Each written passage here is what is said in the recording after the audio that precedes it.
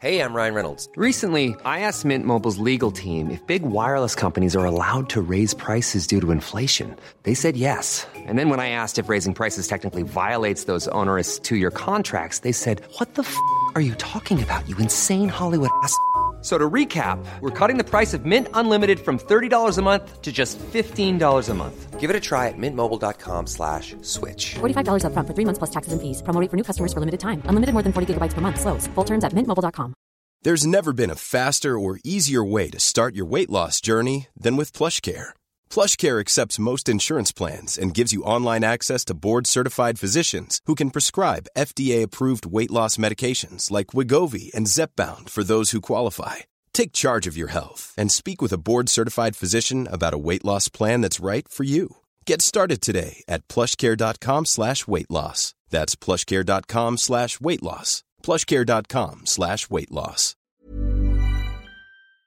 This episode is brought to you by the Center for Addiction and Mental Health here in Toronto. Cutting edge, state-of-the-art, compassionate facility. Right now, it is Mental Health Awareness Week. This is the time when they need you most. This is the time when you can make a real difference when it comes to doing something about the mental health crisis and the devastating opioid epidemic, the overdose epidemic that we're currently experiencing, losing 20 people every day. They need your help. Donate at camh.ca/Canadaland to help CAMH treat addiction and build hope. Hey, I need you to pay close attention to this message. It is not an ad. This is about Canadaland and this is about you. You need to know that the news crisis is about to get a lot worse. You've heard about the layoffs. We're about to have news closures, and it's very likely that we're going to be seeing the defunding of the CBC. Where are you going to get your information from? What can you do about this? You can support Canadaland. We need you to. And so for this month and this month only, you can become a Canadaland supporter and get everything our supporters get for just $2 a month. That is an almost 80% discount. The clock is ticking on this. It disappears at the end of the month, and then we will not offer it. We need your support. We need to keep news coverage alive in Canada. Go right now to canadaland.com/join. And thank you. This episode of Canadaland was originally posted 100 years ago in June 2019. It's one that we like a lot. I'll be back on Thursday with a new Shortcuts and in a week with a new Canadaland. Happy Thanksgiving.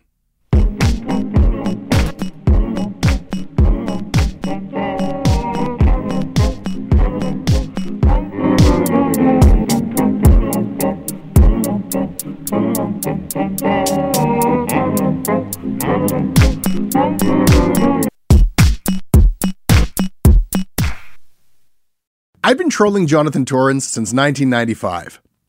I was 18 years old at the time. I was publishing an underground student newspaper out of my high school, and I get a call from the CBC, and they ask me onto Jonavision on their first day of taping this youth-focused talk show where I am scheduled to appear with Sarah Polley on a panel about student rights.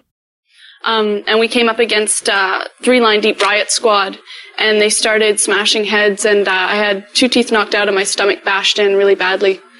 By one of the cops at the front of the line? By one of the cops, yeah. The Sarah Polley part is still online, but my attempt to be a difficult, edgy talk show guest have somehow been lost by CBC archives. Oh well.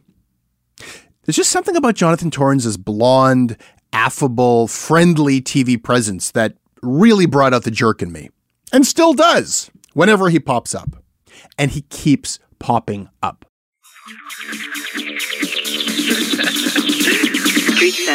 Oh, man. Jonathan, now look what you've done. That was Jamie's favorite mug. I'm sorry. To the words, Jonathan, don't break anything while I'm at my doctor. It's a talk show. We'll be meeting best friends who have become ex-friends. Oh, you can go there, Angela. It's a sitcom. I lent you this bike in perfect condition.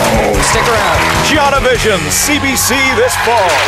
Hi, I'm Jonathan Torrens. Welcome to the show. Today we're bringing you the kind of... All right, here's what I'm talking about. You know what I'm saying? Bubbles is renting this van for $12 a month. You know what I'm saying? That makes this motherfucker an income property. You know what I'm saying? Trudy, can you please print some permission slips? Because I, for one, am giving myself permission to go crazy this weekend. Is Jonathan Torrens a talk show host? Is he an actor? Is this guy a comedian? What is his deal? He always seems to be around. And it all reached a head for me when he and the CBC put this video out on the internet to celebrate Canada's 150th birthday. How about finding a way to say Canada thank you? Thank you, for your prairies and mountains and tundra and sea. Thank you. Thank you. Thank you. Thank you, Bobby Break. Thank you, Alberta Steak. Thank you, pierogies and lobster rolls. Thank you, all the gourds. Thank you, Great White North. Thank you, Forces, folks. You're a hero.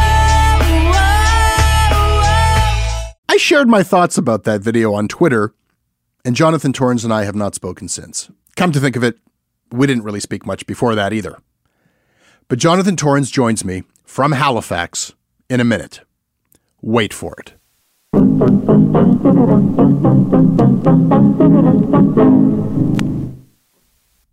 This episode of Canadaland is brought to you by Patrick Lee Grant, Joe Jin Clark, Mark Kuznicki, Laura Curiel, Marissa Stroud, Matthew Routley, Sky Allison, and Tamara.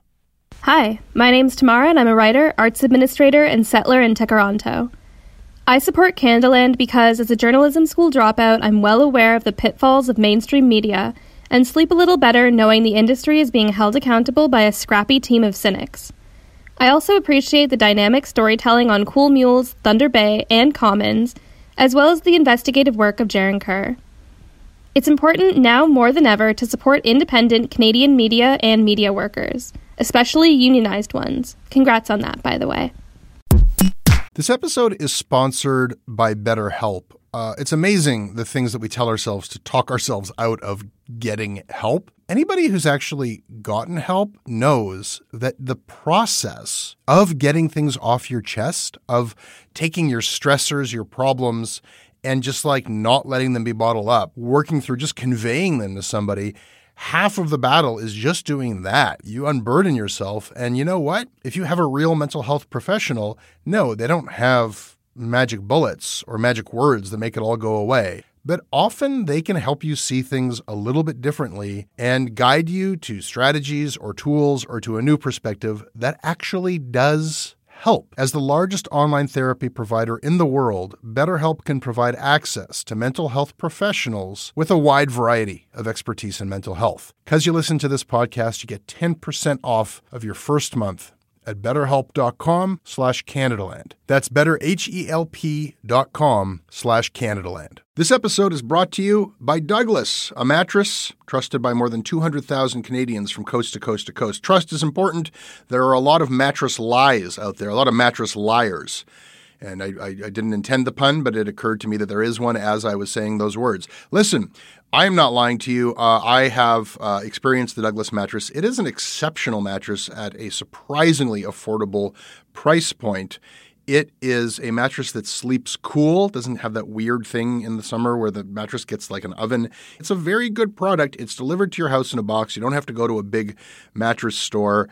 It is a medium firm mattress, which is what Canadians prefer, and it comes with a 365-night trial and a 20-year warranty. What more can I tell you? Douglas is giving our listeners a free sleep bundle with each mattress purchase. Get the sheets, pillows, mattress, and pillow protectors free with your Douglas purchase today. Visit douglas.ca/Canadaland to claim this offer. Jonathan. Jesse. Why are you? How are you? Why do you do this? How did this all happen? How did this begin? I grew up in Prince Edward Island, but moved to Halifax when I was 12 and was doing a high school musical at St. Pat's, my high school. So the legend goes, one of the producers of what would become Street Sense saw me in that, suggested I come in and audition. And I actually auditioned several times and didn't get the part at first. The first part I did was in episode 3 of the first season. I ate fast food for a week and then reported on it. The guy that they hired in my stead. Fuck you, Morgan Spurlock. Yeah, I know. Your shit. It was 1988, 1989. This is my 30-year anniversary from starting on Street Sense this fall. And what happened to you after a week of fast food? Nothing. That's all teenagers eat anyway. Nothing happened. Yeah, actually, I beat you to that experiment when I was 11. So. Exactly. And the only conflict of interest was that I was actually working at McDonald's on Quimple Road in Halifax at the time. And for entertainment value, I would poke happy faces in the Quarter Pounder with cheeses as they went out through the drive-thru. Corporate wouldn't like that. Yeah, people didn't think it was as funny as I did. So Street Sense, it's interesting. I don't remember it as a comedy show, but I suppose there was comedy. I remember it was a consumer affairs show. Like this is a show that private television would never make. There's no incentive for a commercial television station to educate youth about the perils of consumer culture. Like you would review brand name products from big multinational brands and you would throw them into a pit if you didn't like them. For attacking our self-esteem with the outdated stereotype that girls are losers if they don't have a guy. And guys are just mindless himbos waiting to be captured by a girl. We think the GH system is fit for the pit. On paper, there was nothing sexy about it, and that's another show that at the time it wasn't a badge of cool in the halls at my high school. It wasn't 90210. It was on the public broadcaster Saturday mornings when it started about consumer issues. But as a TV school, we got to do Party of Five Man Tent or whatever the pop culture parody of the time was. We did straight to camera stuff. I did a Don Cherry impression. This is very important, I'm telling you. I'll show you how hockey sticks are made. Okay, roll it. Okay, first they take down a tree. Boom! Goes down like old Samuelson. And no one thought it was cool at your school? Not really. I mean, people would say now in hindsight they watched that show, but I'm sure part of it had to do with the fact that there was nothing else on. Part of it had to do with the fact that the sketches were pretty clever and well written. I mean, that is what public broadcasting should be doing. I mean, why don't they do that now? That's a service. And it was interesting. Like it really does change. Like everything else on TV is telling you to buy this and this will make you happy. You need to be sexy. And, and then there's this show that's just like, let's look under the hood. The thing that I'm really most proud of is that it didn't ever condescend to its audience, and that might have been a first for programming aimed at teenagers at the time. It just said, you want to buy Reebok pumps? They cost $130. Just so you know, it's $10 to make the shoes. The other $120 goes into advertising and paying that NBA star to be seen in them. So buy them if you want, but just so you know, here's why they cost that much. And that ran for a while. You quit the McDonald's job. Like you must have been a hometown hero at some point. I don't know. It never felt that way. In the summertime, I worked at a floating all-you-can-eat lobster restaurant on a converted Dartmouth ferry boat. There you go. You went from Happy Meals to lobster. So la-di-da. Do you know we have McLobster out here? I don't think you have that in Upper Canada. Yes, I know that you have McLobster. Have you ever had one? No. If I'm out east, I eat actual lobster. I don't eat So you've been out east and you haven't tracked me down. This is true. Why? You and I don't hang. We're not buddies. That's true. Do you want to be my friend? Sure. Why don't we hang? I'll be in Halifax next week. It turns out all next week I am busy. That's not true. What are you coming out here for? I got a thing out there. Okay, I'm going to take you for a lobster roll at Evans in the Dartmouth Ferry Terminal. I'm gonna actually bother you and please do. That'd be fun. I would enjoy that. Seeing as we're friends now, you can tell me what really happened with Trailer Park Boys. Ha! Oh, that was it. You baited the hook. Yeah, pretty good, huh? Yeah, it was good. I will confess that if you look at my so-called career, I have made a habit of leaving before my time was necessarily up. And I think that's what's enabled me to work as long as I have. You leave us just hungry for more. I left Street Sense after 7 seasons. The show is at its most popular, but I left to try to do Jonovision. CBC wanted another season of Jonovision. I felt like I'd kind of exhausted the show and the format and was anxious to do something else. It's kind of been a pattern. So Mike Clattenburg was always my friend. He created the show. He worked with me at Street Sense. He and I worked together on Trailer Park Boys for 3 movies and 3 specials and 7 seasons. And then he sold the format to the 3 guys. Rob Wells, John Paul Tremblay, and Mike Smith. Yes. My feeling was, I'm probably done with J-Rock. I was always a Clattenburg guy. Yeah, I feel like you dance with who brung you. And, I don't know if there's anything more I can do with the character. Mike Smith, who plays Bubbles, asked if I would do at least a couple of episodes in season 8 so that there was some kind of resolution to the character. I did. And when season 9 came along, they said, do you want to come back? And I said, you know what? I think I'm done. And my wife said, if you're done, I totally get it. But I feel like it's my job to point out that you had a lot of fun when you did it last summer. And the truth is, the show's always been bigger than the sum of its parts. It was now a Netflix original, shot 7 minutes from my house.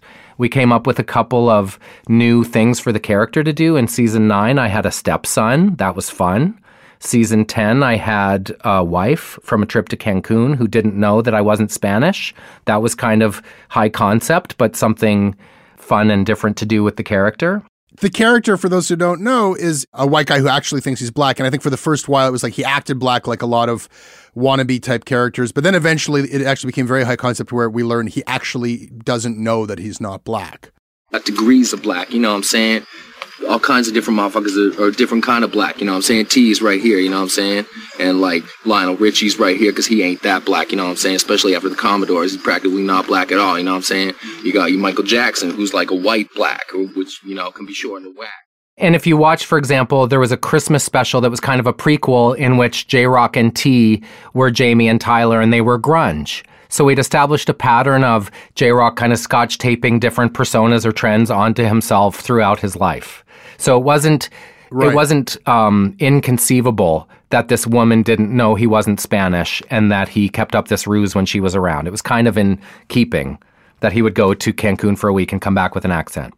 What's weird is that there's a weird algebra, like an algorithm of satire that allows you to do a funny, like, black hip-hop guy routine because you're not making fun of black people, you're making fun of white people who think they're black. But I was worried when the show came out that the rap community would think I was making fun of them, or that black guys I went to high school with would think I was making fun of them. And as it so happens, the character kind of landed right in the valley where the black guys that I knew growing up were like, man, thank God someone's finally making fun of these white dudes. And the white dudes were like, thanks for giving us a voice on TV, dog. No, they weren't. Yeah, they were. They thought I was flying the flag of, you know, the white rap community driving around in Chevettes with spinner rims from Canadian Tire. They were stoked. Help me with my timeline, though. Who was first, you or Ali G? Oh, good question. I would think me. Wow. But Vanilla Ice was before J-Rock, and I think Eminem was too.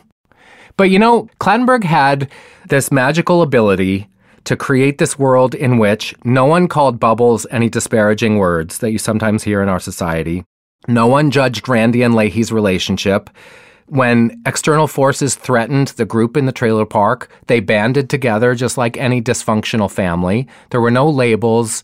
It was like Nerf teasing because you loved each other as opposed to hurtful exchanges. To be perfectly honest, once it got to the latter seasons, in the last couple of seasons, it seemed like some of those lines that were once so sacred were starting to be crossed. That didn't feel great. Right. It also felt to me like there were some celebrity cameos which felt, I don't know, I get why from a business standpoint it helps the show travel and it makes sense, but it didn't feel like it was in the realm of plausibility that Snoop Dogg would end up in Sunnyvale. And I guess the piss and vinegar that motivated me in my 20s has given way to, I just want to do good things with nice people and sleep in my own bed every night. I'm picking up a few little things here. You're a Clattenburg guy and you want to work with nice people. When you hear about the Trailer Park Boys, the three guys at the center of it, you don't hear that they're the nicest guy. I mean, Rob Wells, John Paul Tremblay, Mike Smith, charges later dropped for assaulting a girlfriend of his. That's why Lucy DeCouture explicitly left the show, because of Mike Smith and the charges against him. I did note that when you stepped away and you thanked people for the experience, you didn't thank any of those. You didn't thank Mike Smith, John Wells, or John Paul Tremblay. Was this a personality thing? No. I have said of that time there were 100 small reasons why I made the decision. I've been asked before if there was one big reason why. I think my actions speak as loud as any words I could use. It was time for me to go. I wrote in our best-selling book, Canadianity, that it is my prerogative to leave when I feel the timing is right, as much as it's theirs to suck all the marrow from that bone they want to. And I think it's okay for me to just say I'm done and let people read into that what they will.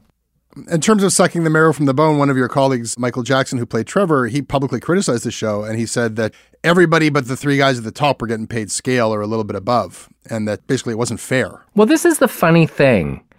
People that watch the show are so rabid and have so much affection for the show, and they love it. And you have to understand, it is inconceivable that it has traveled as far as it has around the world and continues to inspire and delight audiences really across the globe, thanks to Netflix. So it was never something we imagined that people would like the show as much as they did. So the first couple of seasons, when we were bringing Coleman coolers from home with our lunch in it and supplying our own wardrobe and sitting around between takes trying to make each other laugh, was probably the most fun I've ever had at work. But I think like any band that blows up, people start to think their instrument is the reason people like the music, and that creates an imbalance and a weird dynamic. And, you know, like any dysfunctional family, I don't get anything from telling tales out of school. I don't want to kick a horse that people love and have so much affection for. That's why I think it's just cleanest and simplest if I say, I really enjoyed my time there. I felt I did all I could with the character. It was time to go. Is that a saying? I don't kick a horse that people have affection for? Like, is that a thing that people used to do? Is like, yeah, they just go kick the town horse that everybody else loves. Go around kicking horses? No, I'm sure it's a mixed metaphor of some kind. Yeah, it was just time.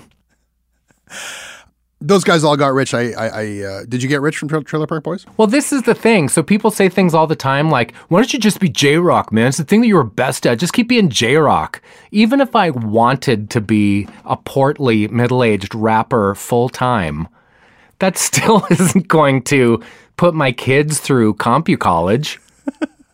Right?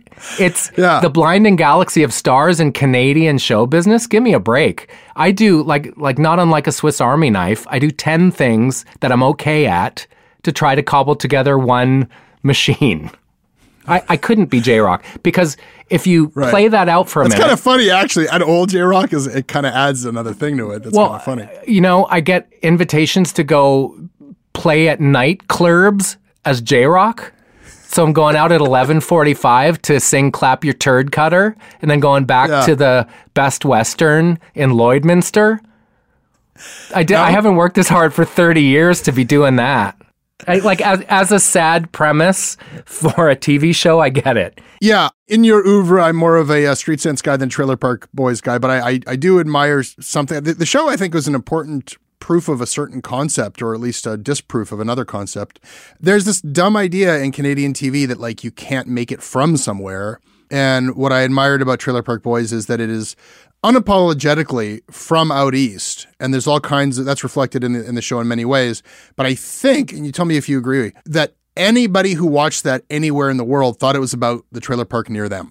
Well, I will tell you that when it started airing on BBC America and was bleeped, it landed with a thud because people thought it was a documentary, not a mockumentary. That didn't help. It was that kind of mockumentary format with people talking to camera and stuff. The first couple of seasons of Trailer Park must have been before The Office. So that artifice certainly wasn't created by Mike Clattenburg, but it wasn't as widely accepted as it is now. I think he managed to make it quite universal despite its specific nature. Much has been written, and I have thought a lot about why it resonated. I think it's because everyone knows a Ricky Julian and a Bubbles in their town. I think it's because if you're watching the show, it makes you feel a little bit better about your own life. And I think it's because there's something beautiful in the fact that no one in that park is feeling sorry for themselves and the hand they've been dealt. They're just kind of dealing with it. Mm-hmm. That's kind of nice. But I think the thing that it taught me as far as working in this industry is no one knew what Showcase is when it came out. No one knew what that network was, but people found it on there because it was good and it stopped them in their tracks. It was genius to come up with an artifice that should look like garbage because from a production standpoint, it's easy to execute. Like if you can't accomplish that aesthetic, you're really doing something wrong. And if anything, it's become increasingly harder in recent years given how good low-end cameras are to make it look like trash. In the weirdest way. The first movie was an Ivan Reitman movie. It was on 35 millimeter. It didn't make sense. It looked gorgeous, and it should never look gorgeous. Right. And it just committed to its own universe, as you've described. Like it just it set certain rules for how this whole thing works, and it didn't stray from that, at least for for the first little while. Yeah, but people would be surprised, by the way, at just how much thought goes into the premise and the artifice. For example, if the three guys are breaking into a bank, because I directed episodes in seasons 9 and 10, if the three guys are breaking into a bank that's closed, it's easier to have a camera on the inside shooting them climbing through the window. But it doesn't actually make sense given the premise of the show in which this documentary crew is following them around. So these are actual discussions that happen on that set that people might not even consider. In your book, Canadianity, you write that the shelf life of a celebrity in Canada is relatively short. That's not true of your work. You've been working in media, like you just sort of always had something on the go. I know, but even I roll my eyes when I hear I've been cast in something. Like, isn't that weird? My reaction is, isn't there anyone else? Yeah, isn't there? Doesn't it seem like in Canada there's like 5 people who like, it's just decided that these people are going to work? Well, I know for a fact. I mean, CBC a couple of years ago there was a variety show in development. There was one with me, one with Steve Patterson, one with Jerry D, one with Sean Cullen. Like those are kind of the usual suspects. I'm the first to say it's not my time. And I think it's great that it's not. I don't envy the networks in Canada because I think for the first time in their history, instead of creating the boom, they're chasing the echo. And that's got to be a weird feeling. That's an interesting way to put it. What do you mean by that?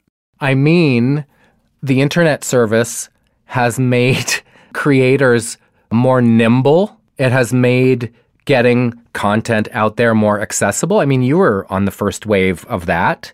So even I had a manager once who used to say, look, the good news is no is the second best answer in Hollywood. And at the time, I would always roll my eyes, but it's actually true. If you pitch an idea to a network in Canada, you just want to get a no so you can get your life back and move on to the next thing.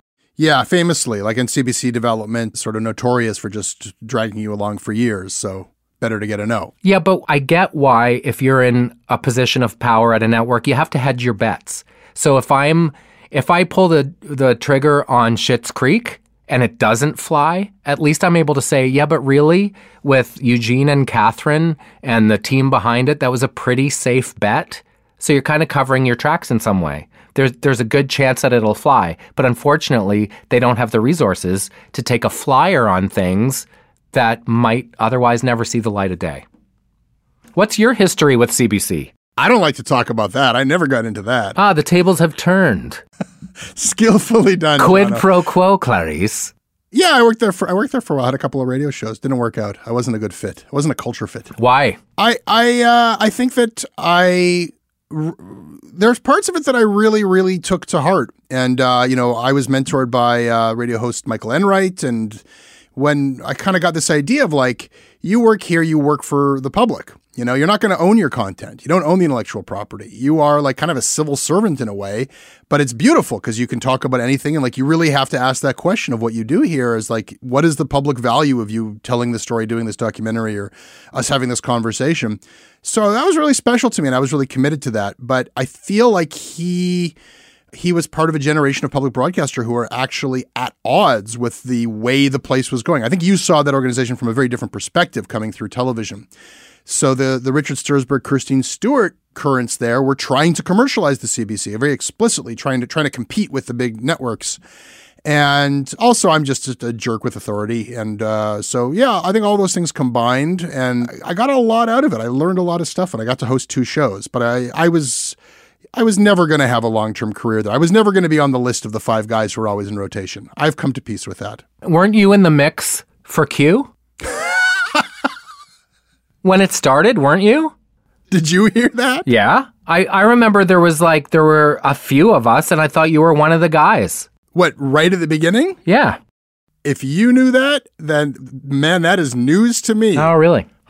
Holy shit. I mean, the timing would match up. I was there when that was happening. Yeah. Wow. I know this is one thing we probably share. Like, Peter Zosky was my idol. I held that place sacred. I grew up in a region like the Supper Hour News Show in PEI has a 96% market share because it is the information railroad that everybody hops on when they want to know what's going on. Like CBC was very important to me growing up in the regions. So seeing Michael Enright or getting to be on Morningside, shooting our show in the same studio that Mr. Dressup was in, those were all very moving meaningful experiences for me. I think it's interesting. There's like a comparative experience thing we can look at here. And I think it also is like you wrote a best-selling book about Canada, satirical book, and I wrote a best-selling satirical book about Canada. By the way, my best-selling, number one bestseller has yet to earn back its advance. How about yours? Same. And by the way, our book, Canadianity, came out in October of Canada 150 when people were like, enough with the Canada already. Like the timing couldn't have been worse. And who was it that said, I don't like writing, I like having written? It's a cool thing that I'm glad we did, but it's hard, man. Yeah. I don't think the timing was the issue. Our publisher was like, we're going to get in early on this whole Canada 150 marketing push. The whole country is going to be doing Canada 150 thing. You're going to be like thumbing your nose at the Canada 150 thing, but reverse marketing is still good marketing. Canadians rejected Canada 150 as consumers. Yes. And that is true whether it was banks using that for marketing or our cultural institutions or CBC. The public, they didn't want Canada 150. They didn't want counter-programming to Canada 150. Canada 150 was a bust, man. Nobody gave a shit. Aside from the math of it all, who thought that was a good idea, like latching onto that and making a big deal of it? I mean, they were going to make it was turning 150, so they're going to do something, I guess. But I guess not everyone in Canada felt it was the 150th anniversary of the country, and it's already problematic for that reason. Well, that's kind of the only good thing that came out of it, is that it forced those conversations. That and my book. Your book, Canadianity, Stories of the True North, Strong and Freezing. Get it? Yeah, hold on. Now I get it. What is Canadianity as a concept? Because that's also what your company is called. What is Canadianity, Jonathan? Well, Jeremy Taggart, who was the drummer in Our Lady Peace for 21 years, and I started a podcast. Given my background, I thought a podcast should be very rigid and structured and produced. So I was like, segment 1, top 5 list. Segment 2, special guest. Segment 3, fun. Segment 4, a game. I was very robotic and rigid in the structure of this podcast in the early going, not realizing that podcasts, as you know better than most, is one of the last environments in which you can have a long-form conversation. And it is a warts and all environment, and that's what people like about it, in fact. So it was only when we coined the term Canadianity and asked our listeners to define it that we realized we were filling a hole that we didn't even know existed, which is a fondness and affection for growing up in this country and some of the references and cliches that we sometimes roll our collective eyes at. Everything is so splintered and fractured and whatever now that we've kind of stumbled onto these references. Like, remember the Albert commercial from Canadian Tire all those years ago? Or remember Gaetan Boucher skating on butter? And for some reason, this growing audience for our podcast was like, hey, I remember that. And it kind of became a member fest. Hey, member? Oh, yeah, I remember that. Member? So we asked our listeners to define Canadianity, and it was overwhelming, both macro and micro. And that's when we started to find an audience.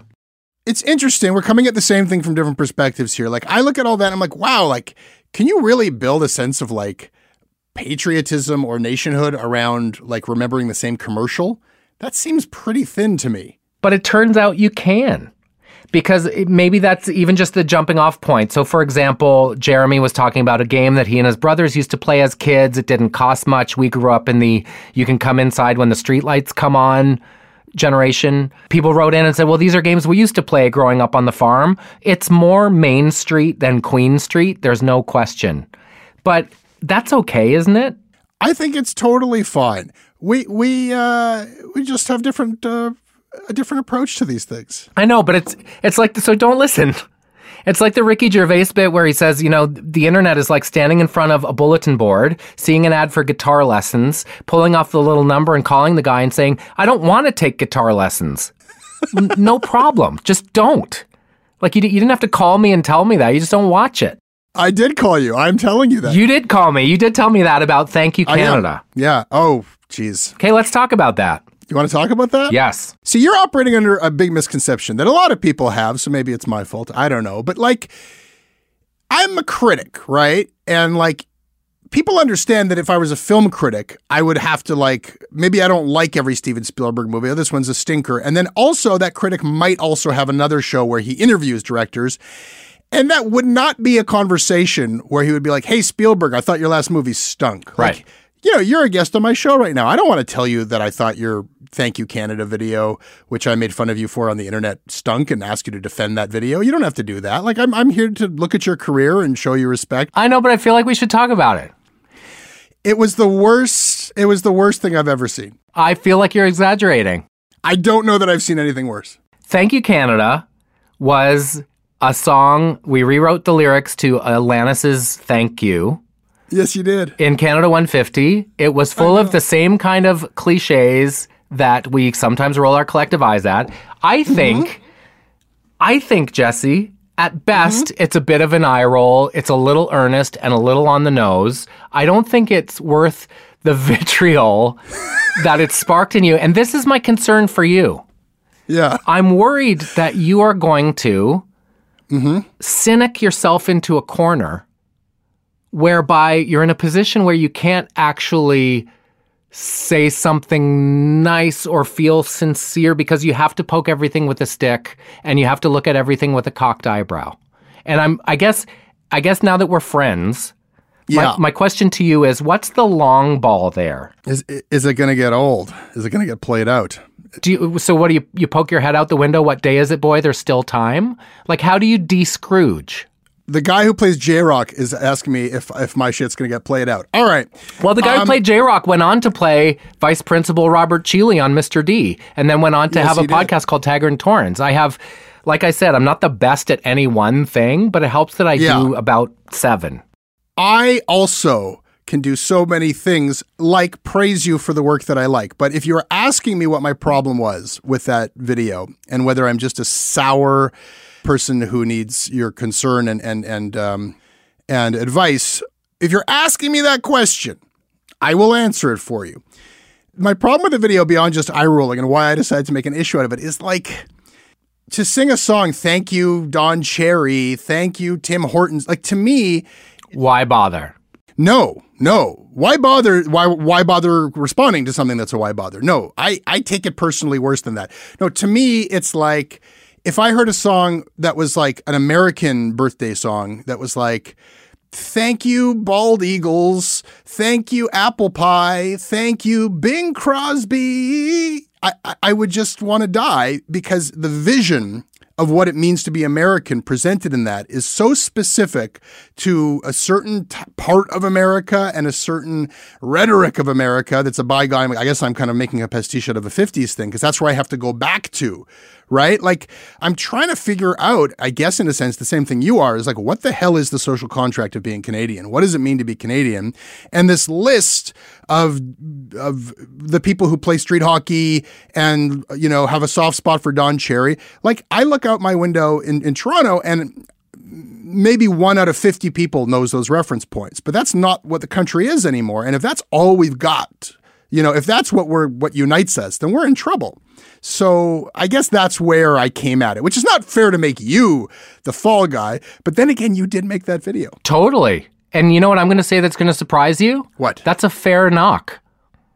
It is a very specific take on a very specific lane of Canadian cliches. I wholeheartedly agree. There you go. I don't know what we do now. You don't know where we go from here? You hear that song as, I'm proud to be an American, where at least I know I'm free. That's how you heard that song. With like less testicles, yeah. Yeah. That's fine. It was my idea. I stand behind it. It seemed to appeal to a certain section of people. It's probably not something I'll do again. It was part of an agonizing development process at CBC that was ultimately unfruitful, and I'm probably richer for it. But as I said to you at the time, in our exchange on the Twitter machine, you asked if the companies that were mentioned in it were on the payroll, or if we were on the payroll for them. It was the only way I could explain it to myself. I know, and my answer at the time was, it was our earnest but seriously moment at the end of a very silly hour full of non sequiturs. So there you go. Are you rethinking that lobster roll imitation about now? No, not at all. This is the best thing about being at this stage of my career. The fact that you hated that doesn't even make my heart rate go up, and maybe that feels the best of all, because I'm at the stage of my career where I think if you make a living in the arts in Canada, You did it. You're in the top 5% of people that would love to be doing that. You don't have to. This is justify your life. You are a successful. Like there's like maybe a list of 30 successful people who've had a career. You're absolutely right. I mean, we're wrestling with the same problem here as we move into these Heineken years, my friend. I know. Like. It's a hustle, right? Like, and you've got a sunnier disposition and a more mainstream Canadian disposition. I will gambit, and a less sour and nasty one than mine because you've been in the mix. You're on the list of the 5 guys who gets considered for every show, but you're still like working 4 hustles at once. I understand that in addition to performing in television productions, you run a business renting trailers to television productions. RollingProductionRentals.com. This is what you got to do. This is what you have to do. You have to hustle and grind. But I live in a part of the country where the cost of living is more reasonable than other parts of the country. So if I did have to coast, I could coast easier by having a trailer business, for example, that is hopefully pretty steady. If I have hills and valleys in my on-camera work, I can coast a little easier. I do some corporate work in the States. That allows me to be a little more selective about the things that I do. You are a affable and likable guy who's known to being good to work with, which probably has a lot to do with why you've stayed employed all these years, and also may inform your disposition, which is a pretty sunny one towards Canada and its cliches and all these things. And then, I'm not blasting you for any of that stuff. That's fine. I think you've got reason to feel good about all these things, but I also feel like in this kind of larger project that I've undertaken of trying to understand Canadian media and Canada kind of through it, you have something to contribute to that. Like, what do you make of all of this? I'm sure you've got your own media criticism, your own critique of the system and how it could be better. Well, I had kind of an epiphany in the past year because I had a show, Taggart and Torrens was in development at Comedy Network for 2.5 years. And I had a show, as I mentioned, in development at CBC for over 2 years. It was a no for both of them ultimately. And in both cases, the explanation was some version of we have to concentrate on creating content for the internet, this whole other platform. We don't have any additional funding to make TV shows, but this is now a very real responsibility of these broadcasters. So the light bulb moment for me was, well, if they're concentrating on making stuff for the internet, why am I concentrating on making stuff for networks?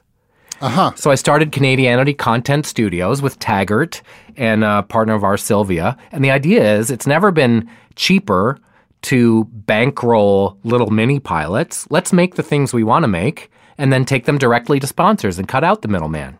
So that is enormously satisfying because you don't get network notes like, can you not name that character Josie because I went to high school with a Josie and she was nothing like that. That's an actual note. We can make the thing we want to make. And then if someone buys into it, then they know what they're buying. You get to make exactly what you want to make, and it's yours. And if CBC says no, just make it anyhow. We've arrived at the same place, my friend. Well, exactly. And the thing is, if it tries to be all things to all people, it stops being anything to anyone. And I always say there are 100 ways to core an apple, and they all work, but it has to be someone's idea ultimately. And I would argue in this particular case, it should be mine. Thank you, Canada. You know what we're doing? We're driving people to go watch Thank You, Canada, and a debate is going to rage about whether it's the worst thing people have ever seen. Oh, absolutely. I have no problem sending traffic to that, because people are going to think I'm mean to you unless they see it for themselves. And just to help you, I want you to know what you've introduced to my life. Thank you. Thank you for blowing my mind, first of all. I absolutely did not know that I was in consideration for that show. If, in fact, your information about who was being considered to host Q at the beginning is accurate, that is news to me, absolutely. And I'm still just comprehending that. But you know what's going to happen? I don't know if you know this, but there is a small but committed clutch of Ghomeshi truthers who are convinced that the whole thing was a setup, a conspiracy that I hatched like when I was 8 years old or something. And I think you've just provided them with material. That is a hypothetical motive for my takedown. So I'll be living with the Twitter ramifications of that for the next 10 years. So you got me. Happy to do it. Thank you. Thank you. I was so glad you reached out and that this wasn't a hatchet job. I wouldn't even know how. Your lobster roll's on me.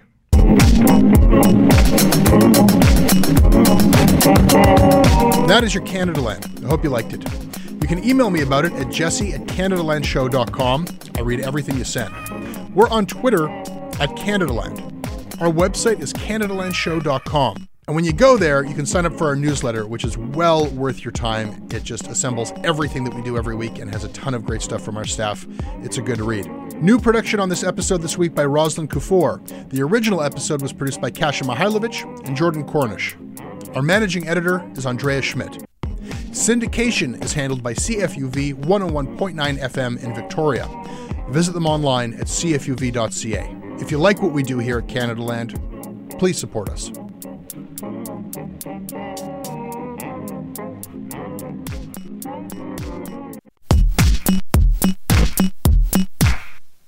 Quick update for our listeners.